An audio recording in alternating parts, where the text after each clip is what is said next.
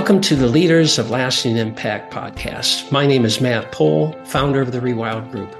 We believe that as a fundamental part of the human experience, that work is not only essential, it's valuable, that work matters.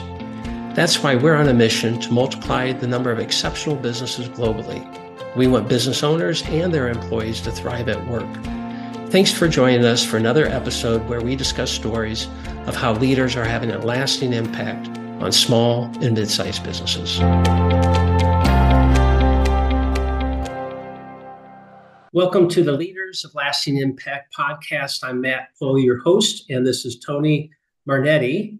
He is the Chief Inspiration Officer at Inspired Purpose Partners. That's a bit of a mouthful, Tony. Why don't you start off by just kind of unraveling your role and what your organization does? I'm happy to. First of all, thank you so much for having me on, Matt. This is great to be in this space with you. We've connected in the past. I've had you on my show before, which is kind of a cool thing. Yeah. So first of all, the Inspired Purpose Partners. I got to slow things down. It's been a really hectic day so far. Inspired Purpose Partners is an organization that provides coaching, leadership development, and training for people who are looking for to up-level themselves and their teams, especially when they're going through navigating challenging situations. I call it chaotic times, which seems like we're always going through chaotic times. Yeah. So that's the service offering we provide. We work with small to mid-size organizations and sometimes large, but most of the time it's small to mid-size. Okay. And just to kind of give you some clarity around my name and my title, Chief Inspiration Officer is not a common title, but it's one of those things where I have to earn that title every day by finding my connection to inspiration, but also finding ways to inspire others to operate at their best capacity. What I often say is that inspiration is the conduit, it's the catalyst for change, and it's also the catalyst for finding our purpose along our path of creating the impact we want. Okay. Well, that's cool. Tell me a little bit about your business background and, kind of what led you here. Absolutely. So my business background is really a very different background that you'd expect. I had a finance background. I came into the world of business, first of all, I was a pre-med major who switched into business because I realized that I wasn't meant for being a doctor. Even though it sounded glamorous, I realized that cutting people open every day was not going to be my bag. Okay. I definitely fall into that category as well. Yeah. But I did find myself working in companies, first in high tech, and then eventually found myself working in biotech. So I did find my way into the sciences, and what I was really passionate about working in the industry is finding the connection to how we're helping patients and understanding the science that goes into things like gene therapy and RNA, mRNA. And this is the early days when I was involved in that industry. But my particular role was in finance and strategy. So I did things like FP&A and accounting, and also did some strategy around deals to help bring in new assets and also to sell business units of companies I was working with. Okay, yeah, that's cool. Yeah. So you're in that kind of that corporate environment, it sounds like, then was there a gradual or sudden shift where you said, I'm going to go do my own thing outside of that large organization? Yeah, and it was gradual and then all of a sudden. Okay. So, Right. I think what happens is we tend to build up, the ability to adapt into our environment, and we see that we can be able to live in this world that we're in, and it's okay for a while, but then you realize it's all of a sudden that you're not meant for that. And so what I mean by that, let me give you some clarity, is that throughout my time in biotech, I loved the learnings and all of the ups and downs But one of the things I realized is that I wasn't meant for numbers. And people would tell me like, oh, you've got a really good sense of people. You've got a great sense of the business. Um, and I would always say, but I need to make sure that I'm the numbers person. I need to be analytical. I need to be this person who can see the numbers more clearly. Um, more and more, I started to realize that they were telling me something that I'm not the person who I thought I was. Okay, interesting. Yeah. And it started to burn me out. When you start doing things to be someone you're not, then you start realize that you're leaving a whole part of who you are outside of yourself, Yeah, or away from, your ability to shine. And right. so I started burning out and eventually found myself in a boardroom at a biotech company where I was looking around the room and saying, like, God, I'm not, this is not who I want to be. This is not who I am. And I Hmm. decided to get up and walk out. And I decided at that moment that this is not how I want to live my life. Yeah, So walking out, I decided I'm going to change this room by leaving this room and deciding on a different path that was going to be aligned with who I am. And I had to figure out who that was.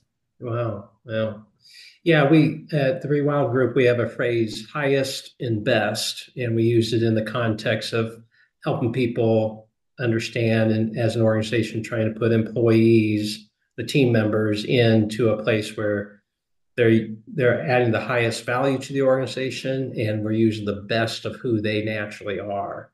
And it Yeah, sounds like you realize that that really wasn't your highest and best use, that there was something greater and different that you could really bring value to an organization.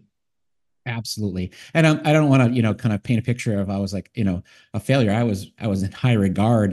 Yeah, I did great work. And ultimately, I was, rewarded for it, compensated wise and title wise. But ultimately, I realized that that was all not rewarding for me. It was not fulfilling to me. right, right, And that on the inside is where I started to feel this disconnect right, between outside rewards and internal fulfillment.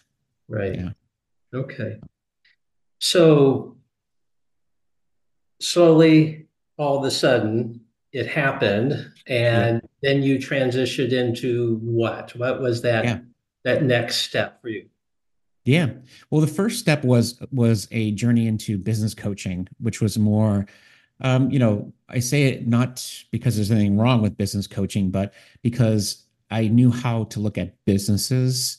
I figured, oh, I'll coach businesses, which are made up of people, and I know people, so Right, I'll do that. And what I realized quickly is that wasn't deep enough for who I wanted to be. And so right. I started to go if you think about it, it's clicking down a Mhm. notch and said, well, who do I really want to serve and how do I want to serve them? And how can I best bring the best of who I am? And so I had to, and use this is my tagline for my business is inspiration through honest conversation. I had to have an honest conversation with myself about who am I? Right, What do I do that makes me come alive. And what I realize is it's about having a holistic conversation with people like leaders to understand both their how do they run a business, but also how do they run their lives? How do they make sure that they're taking care of themselves, not burning out in the process of making an impact. right. So that switch came into the sense of like from business coaching to more leadership coaching and executive coaching. Okay, And that's where my power started to get unlocked in working with people one on one. okay. What kind of companies then have you been working with? Is it certain industries, certain sizes, certain geographic areas? Yeah, I mean, in the early days, it was more around, you know, working with small startup companies in biotech and in high tech, and it eventually has gotten larger over time. Okay, But the thing is, it really comes down to that same ethos of like, okay, I find people who are leaders of organizations or rising leaders who have come to this place where they say, you know, something's not working here. Something's not where it needs to be. I'm not Mhm. feeling fulfilled, and I want to make an impact. So I have continued to work with people in that place, that I get to say the phenotype, where they're feeling that sense of like, yeah, something's missing and it could be better. Yeah. Um, Is that the kind of, maybe it's challenge isn't the right word, but kind of a point where you're finding them? You know, I think you've shared a little bit of this, but if you describe what that business leader is feeling, what they're experiencing at that moment, that seems to be a red flag that it's like, oh, I can help that person. Yeah, I mean, it comes through in conversation. You can sense it, even Mhm. though sometimes you don't hear them say the words exactly. You Mhm. can sense it from how they're showing up, how they're talking about the way things are. They may say things like, yeah, I'm running this company and here's where we're at. And, if they don't have like that all around, everything's great feeling in them, or they're seeing themselves knocking it out of the park, they feel like something's missing, and you can tell the way that they talk about themselves and about their business that there's something that they want more of, but they can't have it. Right. Um, and it's the more is actually an interesting term because it's not about having more, it's about taking away certain things to be able to have them feel more. Okay. Right. So it's a growth through elimination a lot of Yeah, times as opposed to just adding more. Yeah. exactly. Uh, Obviously, you bring a lot of personal experience to the table. Are there methodologies or frameworks or things that you kind of either have developed or you kind of incorporated into how you provide value to your clients? Yeah, one of the frameworks that I love working with people on, and this is one that has been helpful to me personally, um, is this idea of it's called expand your vision, narrow your focus. Mm, And I'll repeat that again just to kind of for clarity. Expand your vision, narrow your focus is about really expanding your possibilities. So I get people to sit down and say, what would be possible if you're able to expand the aperture of what you're seeing right now? If okay. you thought bigger about Okay. what you want to create, because oftentimes it's not that we don't know what to do; it's just we haven't thought about what's possible Mm, yet. right. So getting expansive is the first thing, but then realizing that you can't do it all, right? That's right. And oftentimes I still get myself in that place where I'm trying to do it all, and I'm like, wait, slow down, buddy. We need to get back into the focus of what is the most important steps I can take. How can I find that leverage point? And so that's where narrowing your focus is so important. Is to say, okay, what is the thing that I want to narrow my focus on now that I've gone expansive and seen new options? Which Mhm. ones are going to be the bets that I want to take? Okay. Um, and so when I'm working with people, that framework helps them to think expansively and then narrow down and think about what they want to do to be able to get that next move made in their business, in their lives, whatever it may be that they're trying to tackle. Okay. You find that most of your clients do they tend to be CEO business owner types, or is it further down within the organization, more key leaders? It's a across the spectrum. I mean, it's not always them just CEOs and business leaders, business owners. I'll also run into people who are running functions like a CMO, a chief medical officer, or a Okay. chief development officer, or a CSO, chief scientific officer, or levels down beyond that are a lot of scientists who come into roles that they know scientifically what to do, but they've never led people. And that gets them kind of stuck in this mode of like, I want to be more effective. I want to do this right. And I'm feeling overwhelmed. I feel kind of disconnected, and it's challenging. Sure. Oftentimes we don't give people who need these skills all of the tools they need to be successful. Yeah. No, especially like you said, that technician, especially the scientist, right? That's even further on that side of the spectrum of being intelligent and technical and then having to lead people. That's a big chasm to kind of Mm. cross. Yeah, Um, and said earlier this idea of like, a lot of it's about impact and burnout, higher impact and lower burnout. And they're driven for impact for sure. And if they're trying so hard to manage the people side and also trying to manage the tech side, and they just are not figuring out the formula of how to get those two things right, then it's going to lead to burnout. right. Um, what would be a standard kind of cadence or duration of an engagement that you would have with one of these business leaders?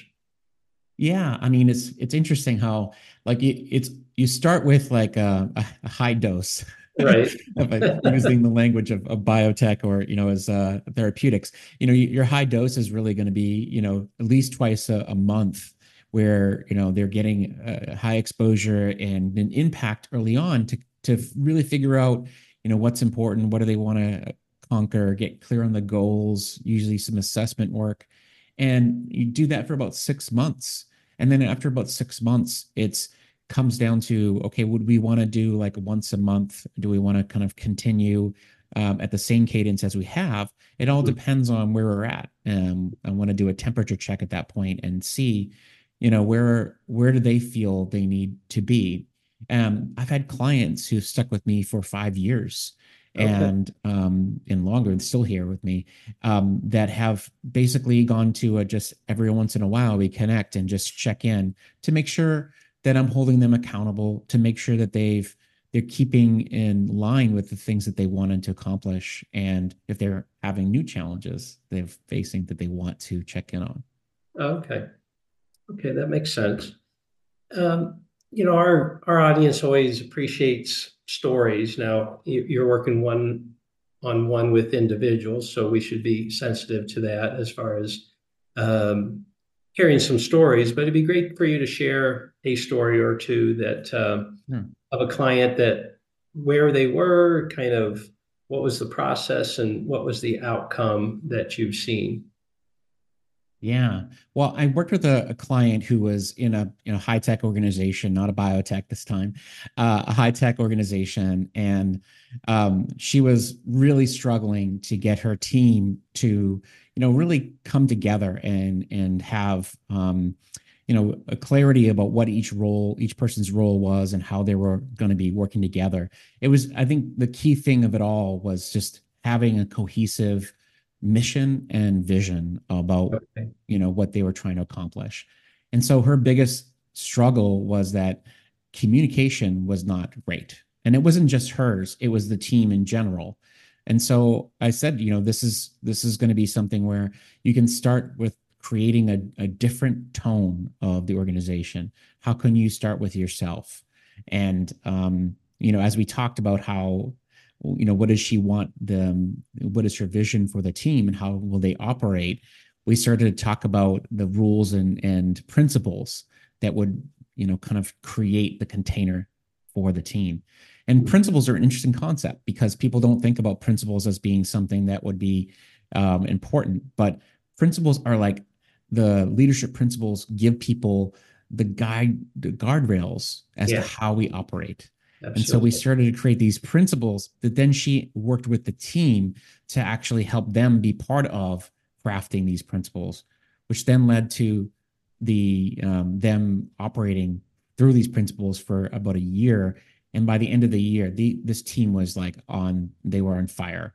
They were working well together, and they were seeing themselves as being able to craft updates to those principles as they go along, as things needed to be changed, they would. But they felt like they were more engaged because it wasn't just something that was mandated by the leader. Hmm. Um, it was actually something that they were involved with. Well, that's cool.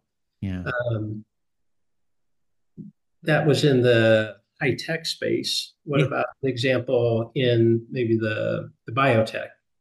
Yeah. Well, biotech is definitely deals with a lot of setbacks. And so one of the things that I'm always dealing with with leaders in that space is this idea of communicating the things that are setbacks in terms of clinical trial failures and what have you, especially when there's an impact on the team potentially letting someone go. And so an example of that, so I worked with a company that was working in the oncology space, and I had a leader who really was concerned about, how do I break this news? We have a clinical trial that didn't quite read out the way we wanted it to. And how do I make sure that the people on the team feel like their efforts are being, celebrated, but also that we're not just, glossing over the Right. setback in the Setback. Yeah. organization. Yeah. So what we did is we talked about this idea of celebrating the learning and not the failure. Okay. And so we got together and had a meeting and talked about what did we learn from this and how can we make sure that we're not just brushing past this event, and looked at it with more of a celebratory tone. And for the people who were not going to stick with the company, just making sure that we gave them a sense of like, hey, this is something that we're really proud of you for being part of, Mhm. and we're leaving on a good note, not you Right. know not because you failed or you've done something that is, wasn't done right. So it was really a communication change, and the tone of communication was really important. So Mm. you can see at the cornerstone of a lot of these things that I've done, it has a lot to do with communication, but it's about the stance you take in the communication that makes Right. a big difference. Interesting. Yeah. Well, I would say that is a long journey from you being a CFO kind of a type, right? Yeah. To doing this kind of work. I can see how becoming aligned with that passion, that natural talent that you have has been a real good move for you. How long have you been doing that? How long is this, you've been doing Inspired Purpose Partners or that kind of work? Yeah, it's been 6 years, so it's a long but short time. Yeah. Yeah. And I think about the journey I've been on. It's been a lot of trial and error, a lot of ups and downs, as any entrepreneurial endeavor anyone can attest to. The first few years are challenging because you're still figuring it out, Absolutely.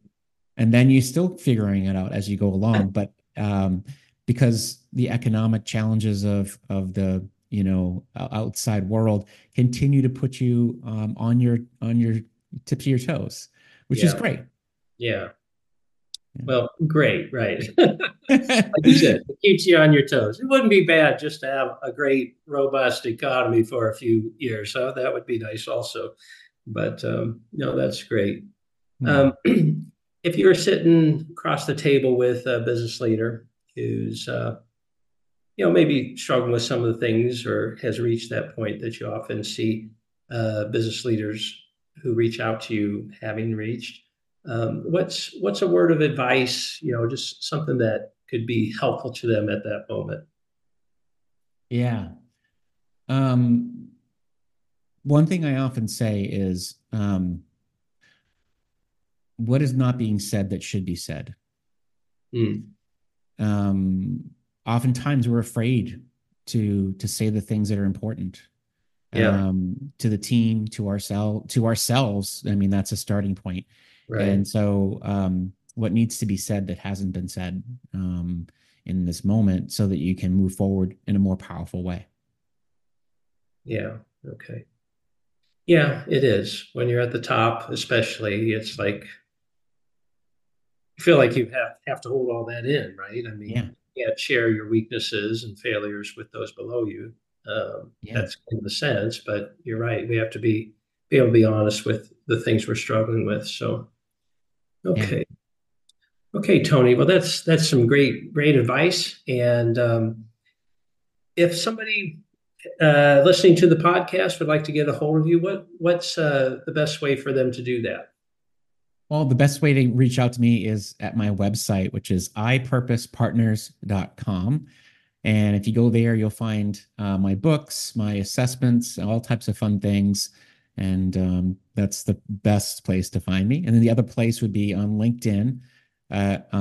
Just look for my name, and the instead of the I at the end, there's a one. So you look for my Okay. name. Okay, well, that'll stick out. And again, The I in iPurposePartners.com is just the letter I. Yes. Uh, for Inspired Purpose Partners. So, okay. And we'll put that in the podcast notes as well so people can click on that and get a hold of you in a convenient way. So, thanks again, Tony, for spending some time with me and our audience on Leaders of Lasting Impact. I just want to thank our audience for listening in, and we hope that you'll join us for our next episode. In the meantime, we wish everybody a prosperous year. Bye now.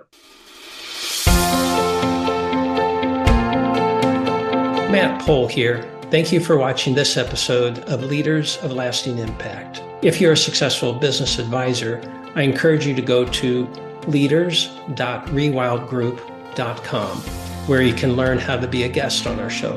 If you enjoyed the episode, please share on social media. You can also tag people that you think might be a good guest for our show. Just be sure to use hashtag Leaders of Lasting Impact so we can see your comments and suggestions. We release episodes on a regular basis, so be sure to subscribe to our podcast. Finally, we really appreciate your ratings and reviews. Those go a long way with promoting our podcast. It really means a lot to me and our team.